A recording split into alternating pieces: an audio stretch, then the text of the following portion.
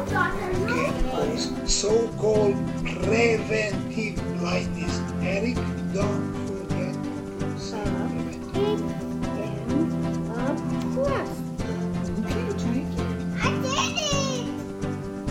Med Family is a show about a family journeying through medical school with kids and navigating married life. Tag along to see how we got here and where this journey is taking us.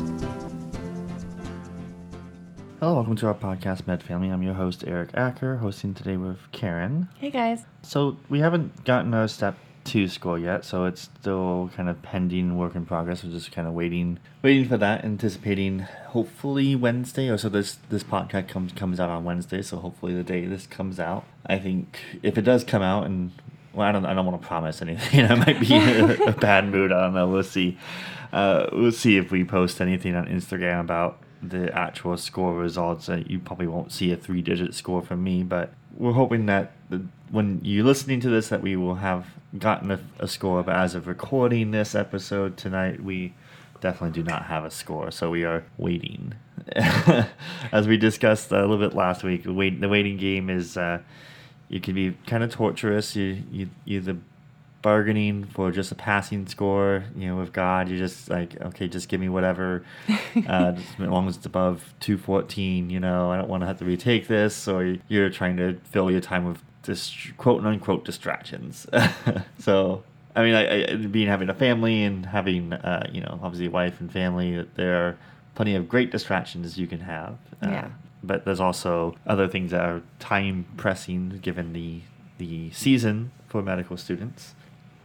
Being a fourth-year medical student now, going into graduation, we are, of course, getting ready for fourth-year electives. So I have a 2 away back-to-back starting end of August, and they all require paperwork, immunization records, and other documents and modules you have to go through to kind of get everything lined up so you can start day one running. So there's a lot of that going on right now, just trying to gather all that paperwork, send it back, get more information and feedback from them, and retrieve it all again, send it back to them. And so far it's just kind of busy working away. It's just stuff you have to get done.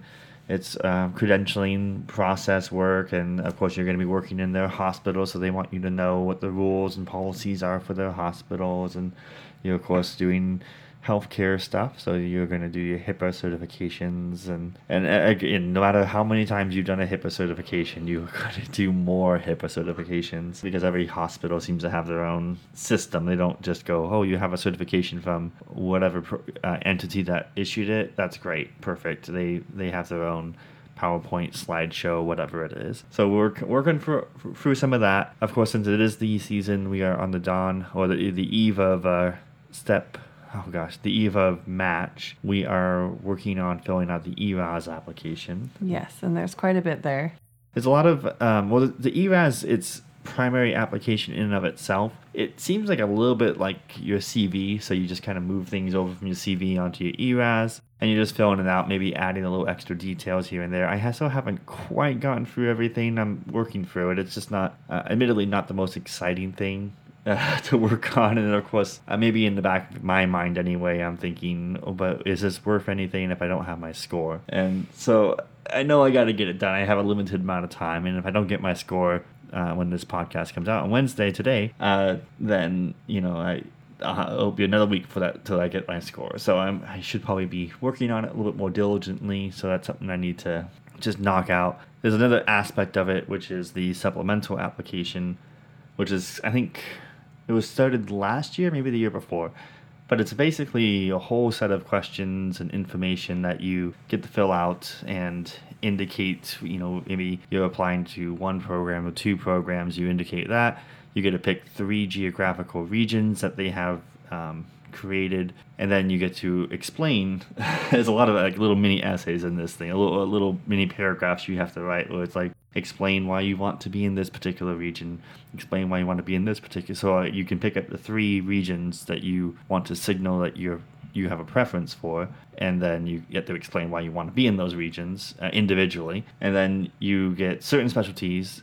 You get like 7 flags or signals you can send to 7 like you pick 7 programs. You can send the signals to each of those programs saying, I'm really interested in you. Certain specialties you can send 30 signals to 30 different programs. So I don't know. I didn't go through the entire list of specialties that you can apply to for the match and which ones and how many signals you can send, but those are the first 2 I kind of looked at.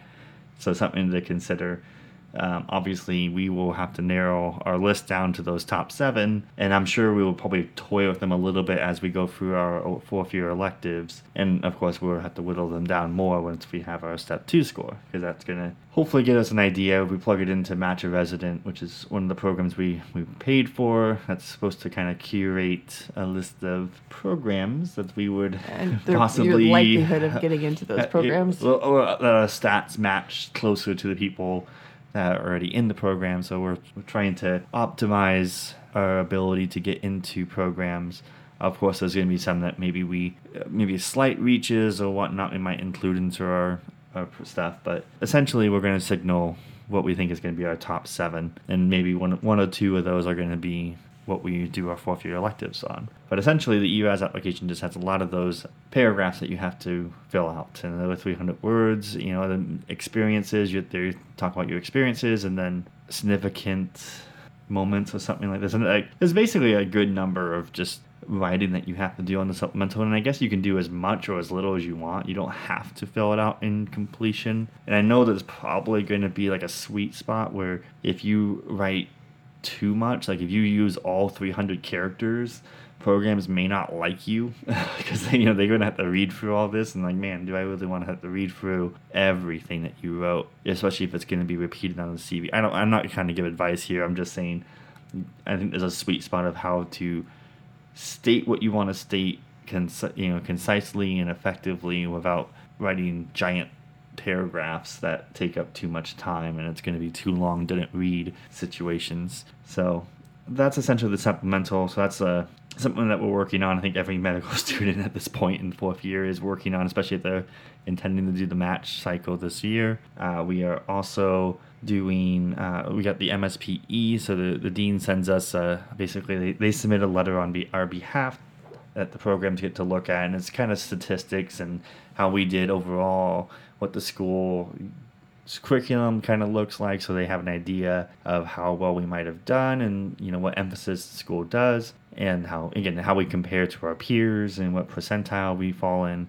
So it's all good information that could hopefully help you as long as you've done well. If you find yourself in the top quintile of all these topics, like you have your basic sciences in the first 2 years of medical school, you're gonna see where you ranked in those, and then you're gonna see how you ranked in all your major cores in 3rd year. So all things that it's kind of, looking back, it's hard to see the importance of it, at the time. But now you're looking at that MSPE and you're like, man, I really wish I would have done a little bit better in some of my basic sciences. I would like to see that arrow pointing at, I don't know, the sixth, I rank in the 60th quintile or whatever. I wish my arrow was in the higher portion of that. I wish I was in a different section. So something, obviously you can't go back. You can't retake your first 2 years of medical schools, and who would anyway? And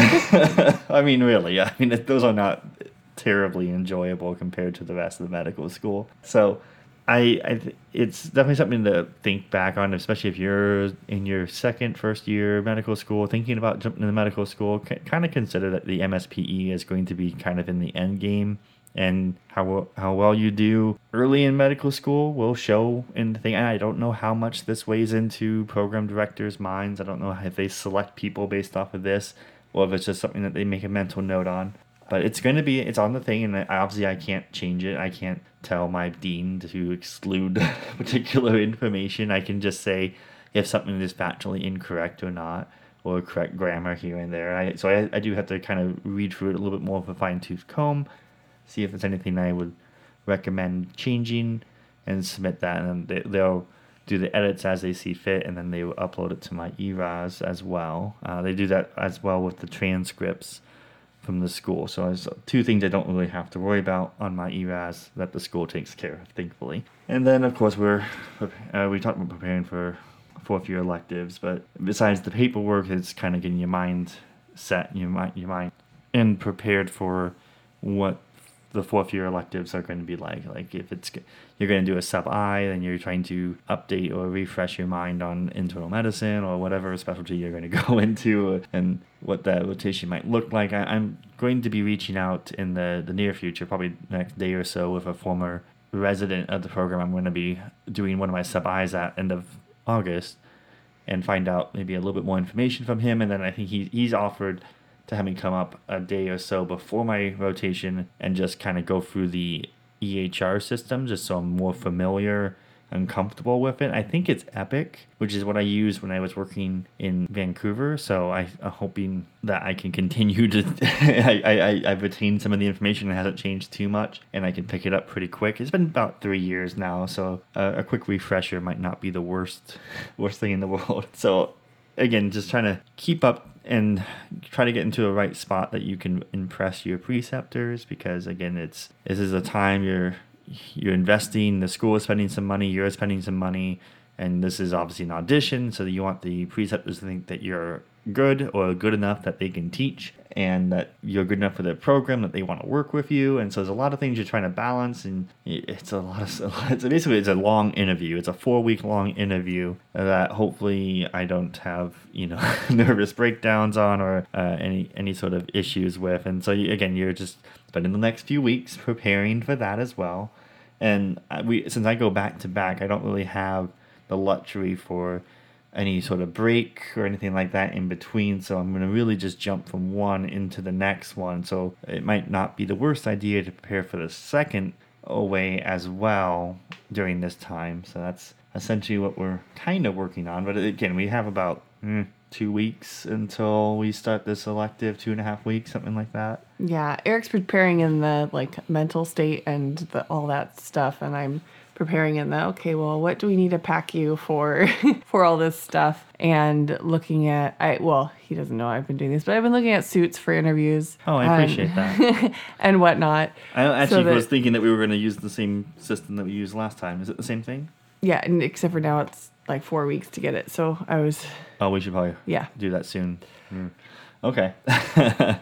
Well, we got to do what we got to do, right? But, so I'm trying to take some stuff off his plate. Obviously, I can't study for him. I can't do much of the paperwork for him, but I can at least pack. I do use Karen, though, to read over some of what I write. So I use a few things. I use Grammarly, which is a free program on the internet, or at least I know it's in a plugin for Safari, so I just use it, and I just copy and paste what I'm writing into there, and it kind of corrects any bad grammar or any obvious spelling issues that sometimes a word processor like Microsoft Word or Pages doesn't always pick up.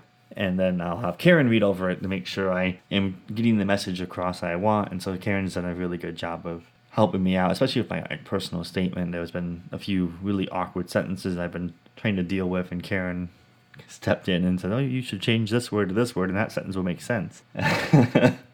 So that's been pretty helpful. And so as much as she's saying that she doesn't really help with some of this other stuff, it's been nice to have her at least give some input on certain things. And of course, sometimes it's nice to just vent about how tedious some of these tasks are, or how, I guess, unmotivated sometimes you are. Like, oh man, I feel like I'm a little burnt out with this process. I just want to be done with it. But you gotta still kind of push through. It's an exciting time. You want to get to the other end, but it's of course like nerve-wracking, because submitting the application is just the first battle. It's going to be the long list of hopefully some interviews that you're going to have to do, and then prepare for those interviews, and then you're going to get probably a good handful of declines, people rejecting, not wanting to interview you. So there's going to be a lot of that going on. So it's kind of right now looking forward and going, man, that's going to be a long 6 months until March. And we're pushing forward, and we're trying to get through it. It's a daunting path. And again, I'm not always the most I try to be proactive. I think I talk about being proactive. I just sometimes it's wish casting and am trying to be proactive. I would definitely encourage anyone who's, again, thinking about this path or getting close to it to put some thought into personal statements and put some thought into all this stuff, because the more you have done in advance, the better life will be. And again, I think it's nice to have some of this information. Like I get to the supplemental application. I didn't realize that how many questions had little explain your answer statements. Like, I think again, I'm going to go over, there's experiences, and talk about why that experience is going to make you a better doctor. And it's going to talk about memorable experiences or something like that that's not related to like work or volunteering. It's something different. Like maybe it's family life, maybe it's a tragedy in your past or whatever, and you explain why that has impacted you and it might help you become a good doctor. And then there's a geographical locations, of course, like why would you want to be in the southeast? Why would you want to be in the northeast or whatever it might be? And then another one would be, do you want to live or work in a urban environment versus a rural environment? And then why would you want to do one or the other? And so there's a lot of little things that you have to answer. And I think if I would have known that going in, I might have prepared for some answers so I have them ready. So now I'm kind of starting that process from scratch. Again, this is one of those things I wish people would talk about more. And I don't know if the application has changed over, the last year or so. But it's one of those things people just kind of say, oh, well, you got to type a whole bunch of stuff up. And they don't really tell you what it is. And that can be a very frustrating process, because you're like, to me, it's just like whenever I would talk to some people about a rotation and be like, what's that rotation like? I'm going to start it next week. What should I know?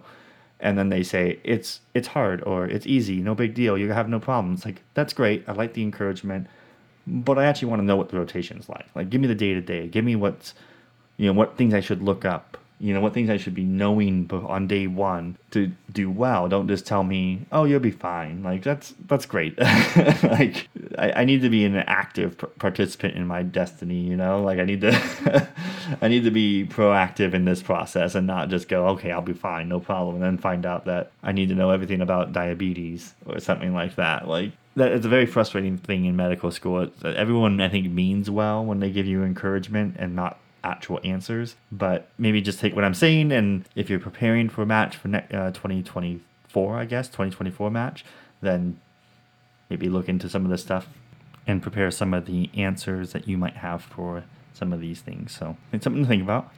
Go ahead. Oh, well, since we're on the topic of cores, like one of Eric's distractions has been, quote unquote distractions, has been to set up, I think, a meeting for people going into their third year rotations, since he is core coordinator, and trying to set people up who are going into the hospital, like specifically surgery, like hospital orientation type thing, so they know where to go, how to gown up, all that lovely stuff. Well, I don't know if I'm going to go like hard into how to gown up as much as I'm going to go into there's a lot of things, surgery, that is what you do and where to go for certain things, and actions and motions that you have to do that is not taught really in medical school. Maybe you got taught in a skills fair once during medical school, and it's just something like it's not something we read in the books. It's not like, oh, I need to know what if it's autosomal recessive, or which treatment options for this particular disease. This is, where in the hospital do I find gloves? And where do I find my scrubs?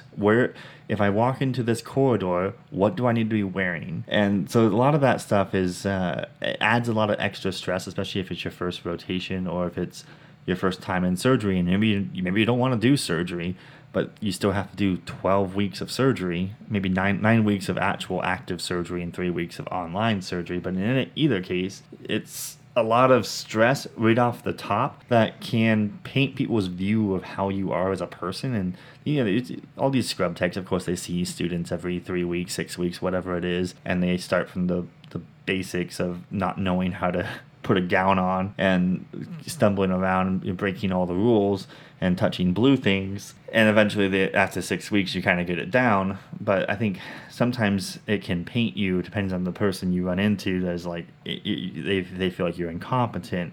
And sometimes some of our worst tendencies come out of insecurities or feeling like we don't know what we're doing. And I don't want any student to walk into surgery, get a little defensive and snap back at a scrub tech because they didn't know what they needed to do, and maybe they say, "Oh, well, I thought that was optional," or something like that, and it will kind of paint their experience from there on out. I don't want that to happen. I want a lot of students to just go into these rotations, know what they need to do, at least have an idea, and they figure it out as they go. But take that a little bit of stress, take it off of their shoulders, and focus on learning surgery, because I mentioned that gowning up, not touching blue, surgical etiquette in the OR room is important information. Sometimes just like if you take some of that stuff off the table and go, "Oh, you already know this, we'll teach it to you," in over a course of 2 hours. When no one is watching you, no one's judging you for this, like other students are doing this with you. You take that off the shoulder, then they start surgical rotation. They can impress. They can just focus on answering questions. If you were a little red blood cell starting in the left atrium and you needed to get to the right big toe, what pathway would you take? Now you don't have man, I screwed up gowning up. I touched something. I had to completely de-gown and re-scrub in. And then you don't have that cortisol level. It's at its peak. You're not sweating for your scrubs.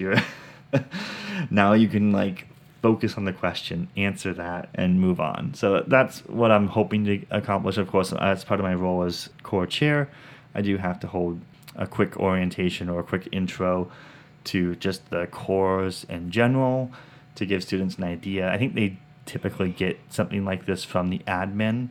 So this is kind of a supplemental. I'm trying to think of how I'm going to organize it, and thankfully a few SGA members have agreed to help me out with this. So get on board a few new students who are starting course for the first time, hopefully answer some questions, provide them with resources that they can jump into, and hopefully set them off on the right foot on the day one, and they don't feel like they're all alone. That's a distraction I guess I'm doing. It's part of my job. It's part of what I should be doing as a core chairperson. So this is a good thing, but it's also... all of Eric's quote-unquote distractions are things that need to get done. Like...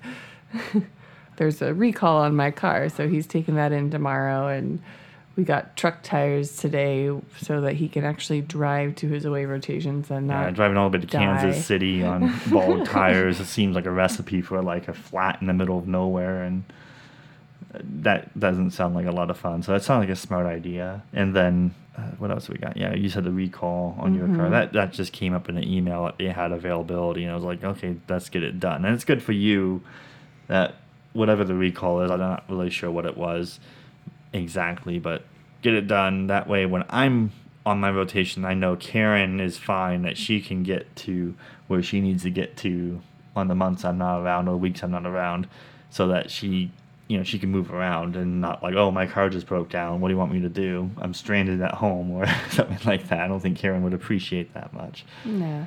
So, and then I think my last thing is I think I talked about last week of doing oil changes and other things, other basic maintenance I needed to do. I still have to do that, but I was able to work on a friend's brakes for his car. So another one of those auto mechanic things that I've learned over the years is how to change someone's brake pads. And I've never had to buy brakes myself, so I don't actually know how expensive the service is. I think the guy I helped, he said it was like $300. I don't know. Again, never taken my car to a mechanic to get brakes done, because I've always just done it myself. So I don't know how expensive that is.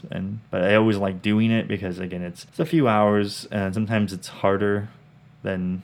I typically would like to think I can do them in 2 hours, but if I have all the parts, if I have everything ready to go and it's a pretty straightforward job, if there's something that throws a monkey wrench in the process, then I think this last one took 5 hours. Yeah. Well, we also have your parents borrowing my air compressor. The air compressor, so yeah, getting the... I don't know. I have my electric tools that kind of work, and I don't generally have to use the air compressor. It's nice to have the air compressor, but yeah. Anyways, yeah, we're working on it, and I know I sometimes I don't want to get too far in the weeds of I like to kind of talk about what we're doing as a family. You know, we're doing our morning walks with the kids, and our two oldest ride their bicycles. They're kind of like a tricycle, I guess. Yeah. And that's good for them. It's good for us. It's good for me. It's good for us to get exercise. I have spent like the last 2 weeks not exercising, and that's been very telling. So I'm trying to get a little bit more exercise in, lose a little bit of weight before I start these rotations, trying to get back into some kind of routine that resembles a functional adult, and not sleeping until weird hours or wake up, or I don't know, just try not to go to bed at 1 o'clock in the morning and then wake up late. The kids don't always allow us to wake up late, but anyway, I want to try. I guess my point with that is I want to try to give you guys something about the lifestyle of someone as a family and someone who's in this limbo period waiting on a score, and like things that you can do while you're waiting. Of course, you can always do fun things. You can go on vacations. You can hang out with friends. You can still do some of this stuff on the side and have some fun. And I'm hoping that we can find some time to just like go to a beach or something like that. And when I say beach, not the lake. No, I know. Okay, good, because like the lake is kind of gross. I know, but then you don't have to worry about like the waves knocking the kids over. Anyways, or them getting too far Carrying out. them off. But I mean, Eric has done a good job of like setting aside some time each week to do something fun with the kids. So he did take them to the Air Museum. He's taken them to the two oldest to the dinosaur thing. We've done walks this week. So we're trying to get in some family time while still staying up on getting everything done that we need to get done. And I know this week we are trying to get in a couple special episodes recorded so that depending on how busy these OA rotations are, we can still get you guys some content. Yeah, I haven't worked out some of the kinks of like how do I include Karen when I'm a few hundred miles away? How do I get her recorded and that audio transmitted and then edited during a busy away rotation? I do want to try to do something like that so you guys kind of get an idea of what an away rotation feels like, and I can give you expedient information as I feel it or as I see it, not 2 weeks, 3 weeks later, a month later. So I am trying to get some special episodes done so that maybe I'll have a little bit more time to figure out the technical side of things and get my feet under me for the first couple weeks.